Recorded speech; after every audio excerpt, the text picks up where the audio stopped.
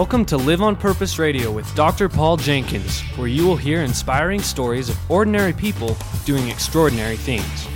Feed your mind with a regular dose of positive energy and show up for your life every day on purpose. Living on purpose means that you have a purpose and you do it intentionally. And now, here's your host, Dr. Paul. Hello, everybody. Welcome back to Live on Purpose Radio. This is Dr. Paul, the shrink who expands your life, with another episode of Live on Purpose Radio. Joining me today is Douglas Ward. Doug is a retired military veteran. Doug, thank you for your service. Thank you. You were worth it. I always want to start with that because freedom is not free. And you know that. True. True statement. A lot of the men and women that worked with you in defending and protecting our freedoms, heartfelt gratitudes. Thank you so much for your service. You're welcome. Doug, you had an opportunity to learn some things. 24 years of service in the military, and you got involved in special operations and particularly communication. It was interesting to read a little bit about you and what you've done in your career. Non-standard is a word that comes up.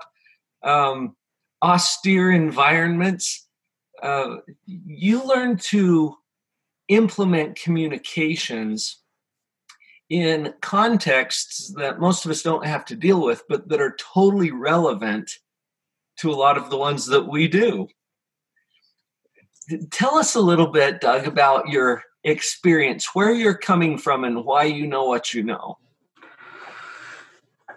You know, I think the military gave me a broad knowledge.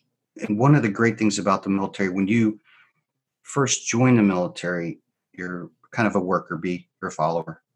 And then it starts shaking out, even at a young age. You know, at 20 years old is when I had my first leadership position. And you are basically starting to be groomed to move up through the ranks within the military. And a lot of it's based on, do you have the skills, obviously, in your job, but also being able to get out there and motivate and take care of people. Can you do those things? Right. While also, you know, being kind of a subject matter expert at a point.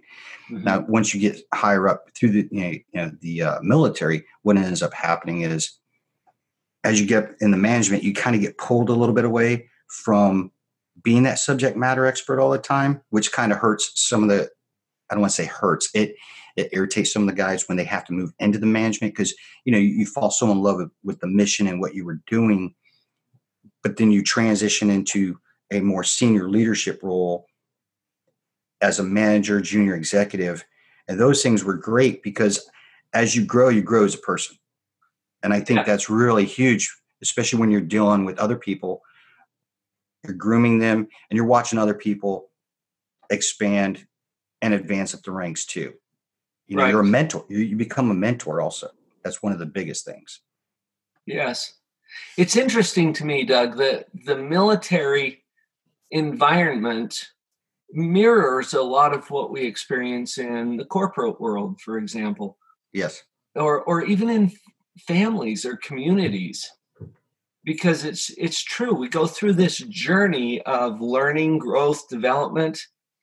And as we master certain skill sets or knowledge bases, it puts us in a position where we now have leadership or influence with other people. And that was true for you as you went through your military career. Yeah, that was one of the biggest things is also building the relationships.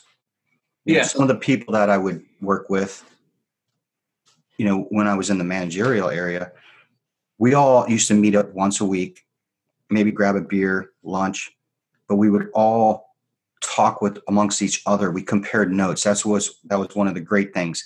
The guys that did not, or the gals that did not become some of the really good leaders they should have been, it's because they weren't talking, they weren't comparing notes. Maybe there were some egos involved.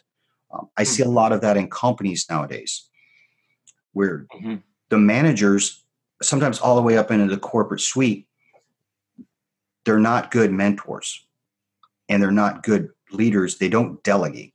And if you don't delegate and give trust to your workers, some people say, well, I can't trust them. Well, if you can't trust them, why do you even have them there? And exactly. I gave them a task to do and it wasn't done correctly. Well, do they feel they can come and talk to you? Were they trained to do it? There's a lot of things like that. I went through, when I was a troop chief, we were starting up a new capability. And as I was doing that, I was the only one in charge. So imagine a company, you got the CFO, you got the CIO, you got all these different positions in a company. Well, because I was the new guy taking over in a lot of those spots, I was actually filling all of them. So I brought in some guys that I'd worked with before in special operations, doing communications. I recruited them to come and help. I said, hey, I need some help. Problem was, once I got them there, and this was a wake-up call for me, and one of the biggest learning lessons was I have to delegate to them. And what happened was one day we finally had a meeting. They'd been there for, I don't know, about 2 months, and guys were getting a little upset. And I didn't really know that because it wasn't evident to me, but it was when we got in the office, we had a meeting one day behind closed doors and everyone just unloaded on me. There were some swear words, some F-bombs dropped, things like that. It was shocking for me. It kind of hit my ego a little bit because I thought everything was going great. What I did was I stepped back. We eventually all went to lunch. And then I said, okay, we've got this division, we've got this division. And I took those 3 guys and I said, run with it. If you have questions, then come talk to me. If there's things you need to know, ask me. There's no stupid question. You've got my complete trust. Just make sure if there's something going on and you don't know the answer to it before it becomes a problem and gets out of control, come back and talk to me.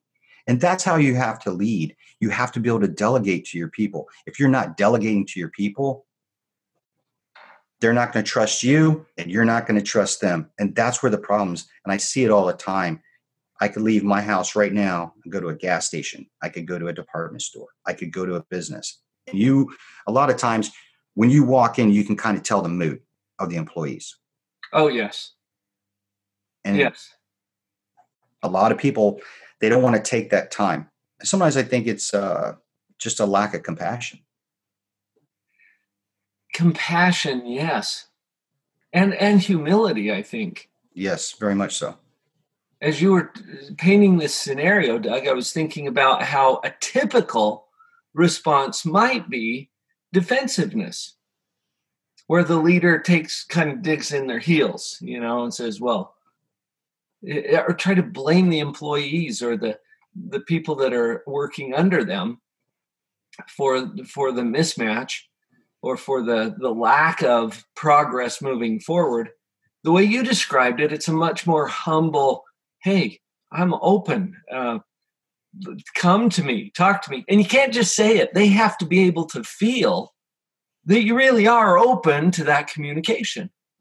Correct.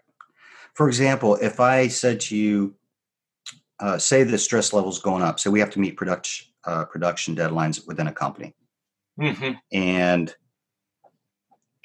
we're not meeting the production. People are starting to have to work overtime. You're trying to figure out, how are we going to meet these deadlines? Well, here's a key thing. If the pressure's coming up, the workers are feeling the pressure, have a meeting, lay out to your people, your team. I don't like to say your people. I like to say your team. Lay it out to them. What ideas do you have?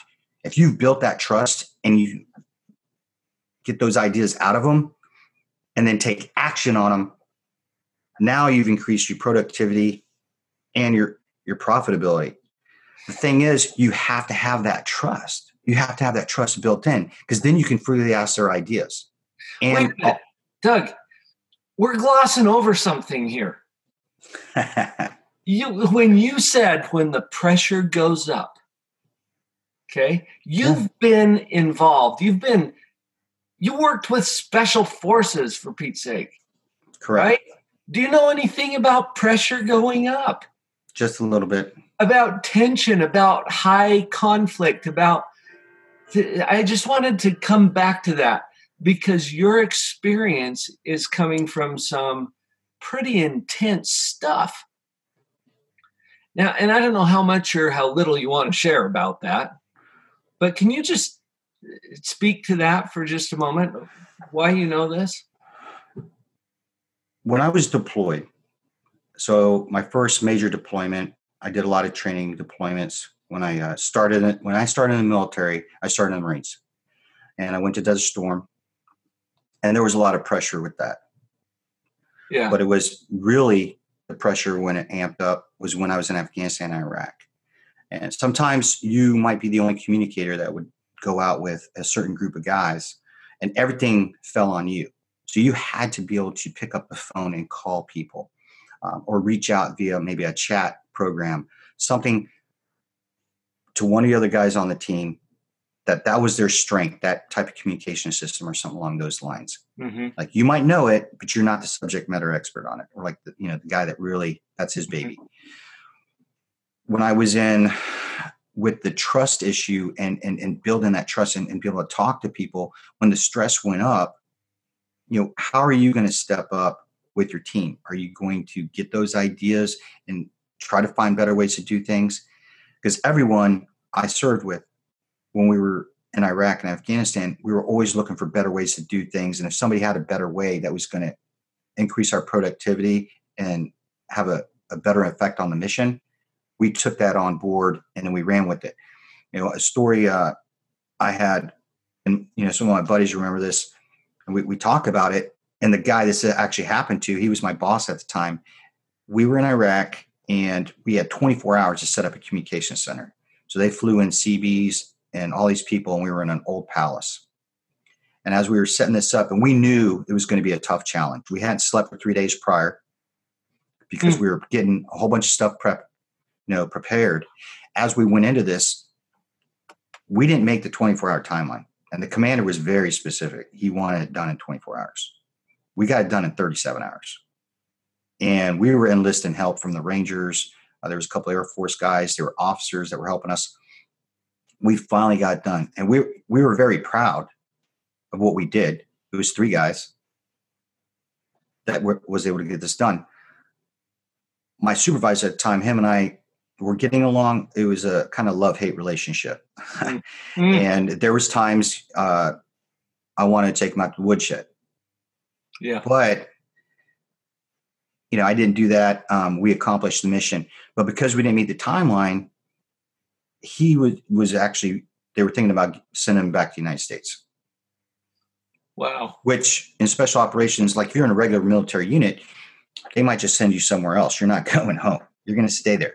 Yeah. Whereas in special operations, a lot of times they will say, hey, you know what? You didn't meet the requirement. You're not living up to the standards. We're getting you out of here.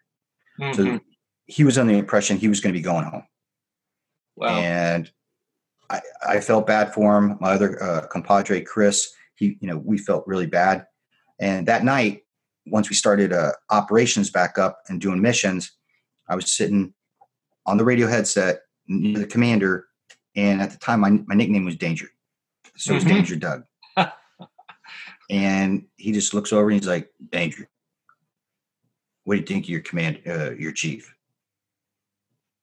And right then, I kind of paused because I knew, how do I answer this? He's asking me, what do I think? Now, none of us had slept by the time it was all done, for 5 days. And I'm thinking to myself, wow. And I told him, he's a good man, sir. We haven't slept. I said, if there's anything he needs right now is sleep. I said, we have given everything we have. I'm tired. I said, but what he needs is rest and sleep. Mm-hmm. I said, nobody else, none of the other communicators that I know of, if you put 3 communicators together, could have done what we did. Yeah. We didn't make the timeline, but you know what? We gave it 110%. And if you send him home, you're not just ruining a good man, you're ruining a good sailor and his family. And he just kind of looked at me and said, duly noted. And he turned around his chair, and that's the last we talked about it. The next day, so Tony, the chief, was sent to get some sleep. He finally woke up after like 16 hours. He was just exhausted. Myself and the other guy ran everything. When he came out, he asked me to go for a walk. And when we went for that walk, he said, "What did you say to the commander?" I just had a meeting with him. I said, "You had another one?" And he said, "Yeah, what did you say to him?" "Paul," I said to him, "what I just told you. I told the commander, just didn't think it was right to send you home. You've given 110%. I know you and I don't get along, but it's the wrong thing to do." And he just broke down crying. Wow. And he said, "You just saved my career. I don't know what you said. And I know you probably said more." He thought I maybe said some more stuff. And I just said, "No." I said, "I would want people to do that for me if I was a supervisor." Which is a good point to pay attention to. I love so many things about what you just shared, Doug, about erring on the side of compassion and taking that human element into consideration. As we come back from this break, Doug, I'd like to get into some of the principles that you've identified through your rich experience that we might be able to apply in our own communications. Folks, this is Douglas Ward at Live on Purpose Radio. We'll be right back.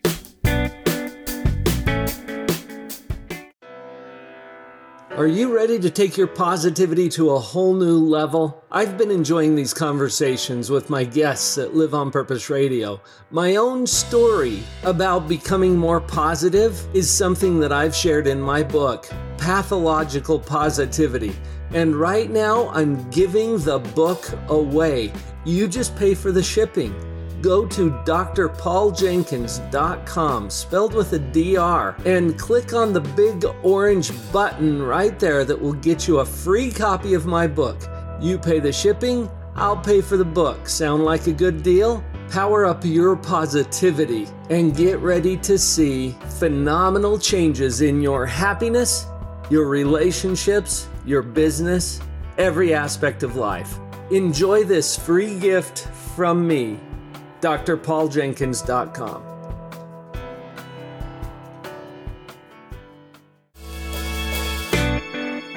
And we're back. Douglas Ward at Live on Purpose Radio today.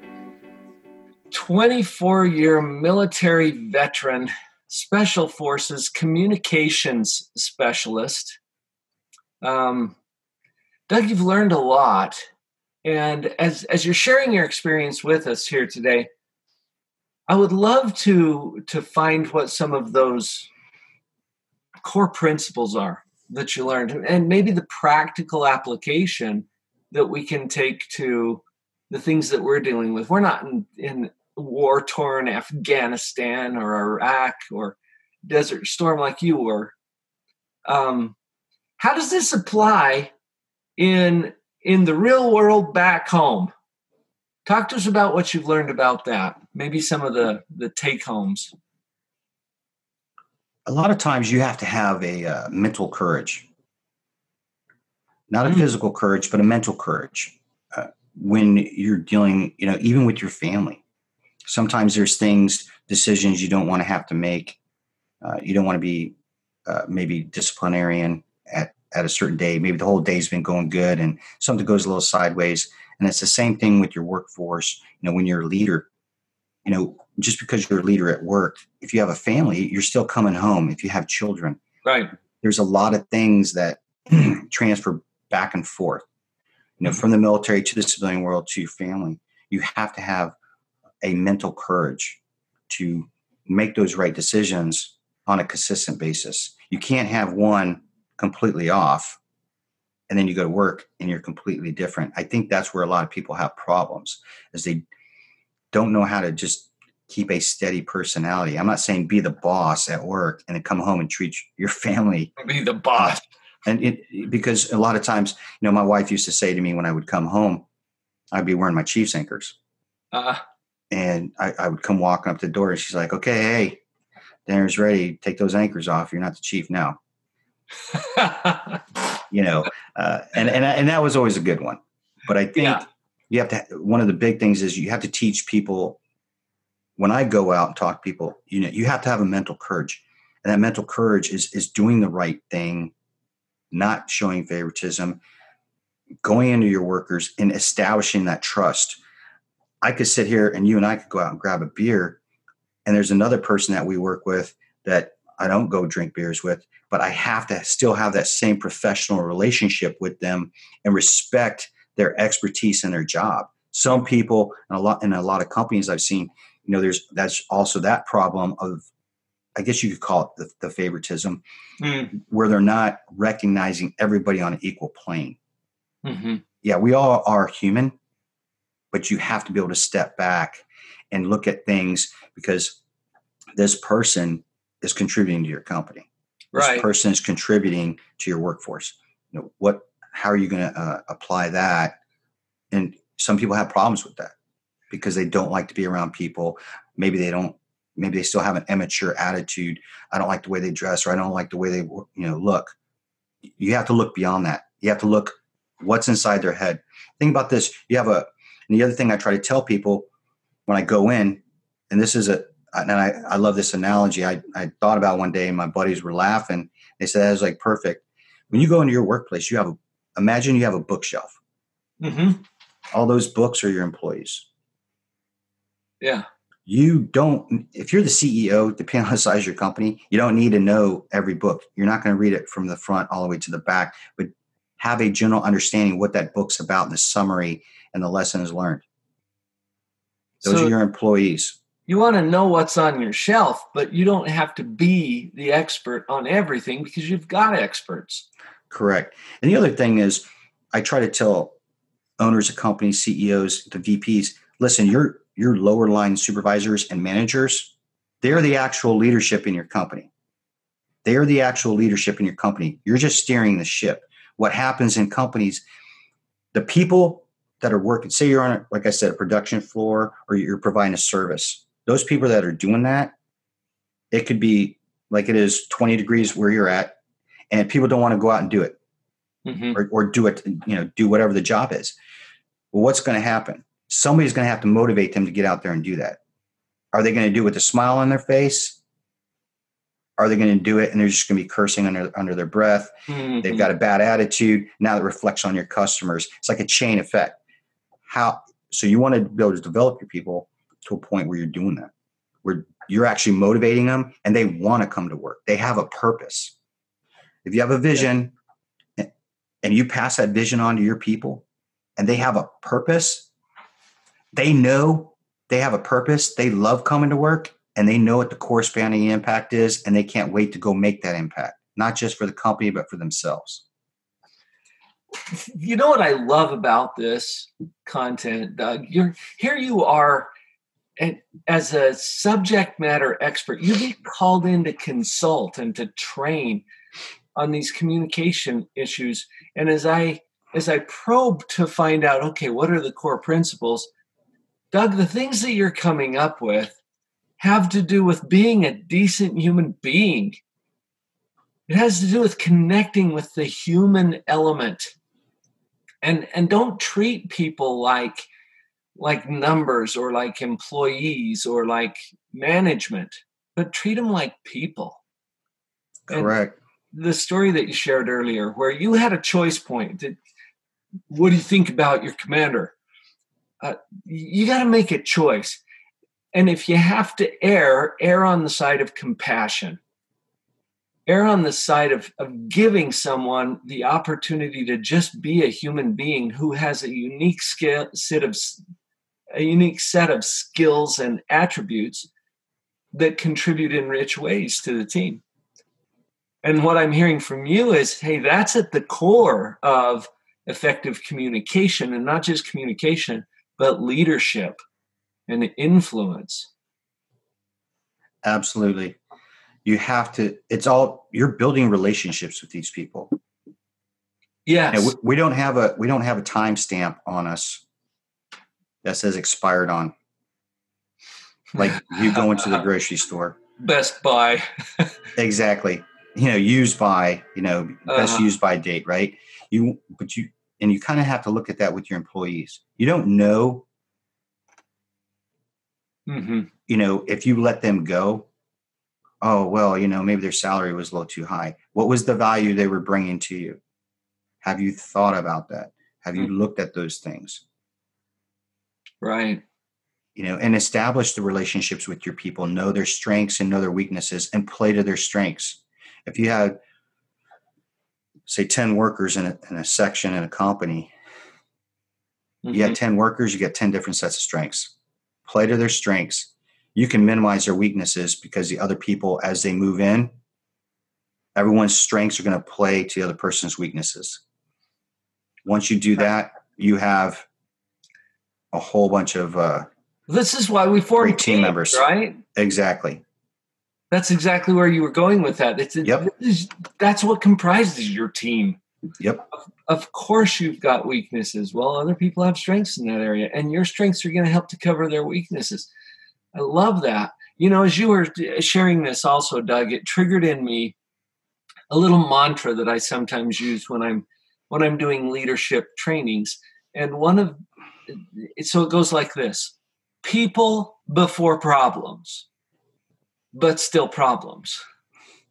In other words, you got to deal with the problems. I know you can appreciate this coming from your military background. There are problems that have to be solved. We can't ignore that. But the people come before the problems, and then you're still going to deal with the problems. Or relationships before rules, but still rules. There's a lot of pretty strict rules in the military, isn't there? Yes, absolutely. And that's you brought up a good point. When you look at the relationships, when I made that decision, when I was asked about my chief, and I thought to myself, to be a good leader, you have to sometimes be a good follower. It's not blind loyalty, but it's knowing that person was there with me and that we have given everything we've got. Yes. You have to understand that. And a lot of that loyalty was built because I had seen the hard work he was also putting in. I could not turn my back on that. Mm-hmm. Which is a very compassionate human thing to do. And I'm getting that is really at the core of effective communication. That compassion, that humility. You wouldn't think that those are high-level communication skills, but apparently they are. They are on many different planes. I also think, when you build that trust, you were talking about the problems. You're always still going to have the problem. And I think one of the things I also like to do when I go in is, if you guys have problems, how are you bringing this about, finding a solution? How do you find those solutions? Mm-hmm. Oh, well, we just go into a meeting room, the managers, and have you talk to the people. Train them. Don't bring me a problem without a solution. Now, if you don't know, you just can't figure out a solution, okay, then we'll address it. But come to us, try to get us a solution, and we'll go with it. And if it is a great solution and it does some really awesome things for your company, maybe increase your profitability, cut back on cost for something that you were doing previously, give the due recognition. Yes. Powerful concepts.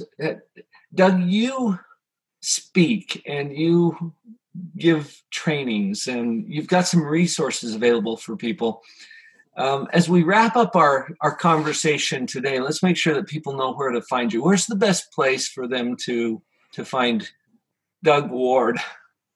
I would say, if you're on LinkedIn, Douglas Ward. Okay. Look me up on LinkedIn. And then my website is anchorstrategiesllc.com. And I basically try to go in and help companies figure out if they've got a toxic issue, if they've got management issues. Sometimes the managers just weren't trained. You can't take people and put them into management and you haven't trained them. And then when they fail, now you're pointing the finger at them. And you got to have some compassion and the foresight to get them into some type of training. Yes. And I like to do some different things with managers where I build them into a team, but I also let the corporate suite know, okay, this is the type of training they're going to go through. This is what you're going to get back. they are going to push back on you a little bit when it comes to making key decisions in the company. And the reason why they're going to do that is they're the ones at the ground level getting the ground truth. Yes, that is your team. Exactly. Folks, if he can do it with Special Operations Forces, he might be able to make a difference in your company organization as well. Doug, thank you so much for joining me at Live on Purpose Radio today. Hey, no problem, Dr. Paul. Nice being here. You've now heard it. It's time to implement it. Let's all go live on purpose.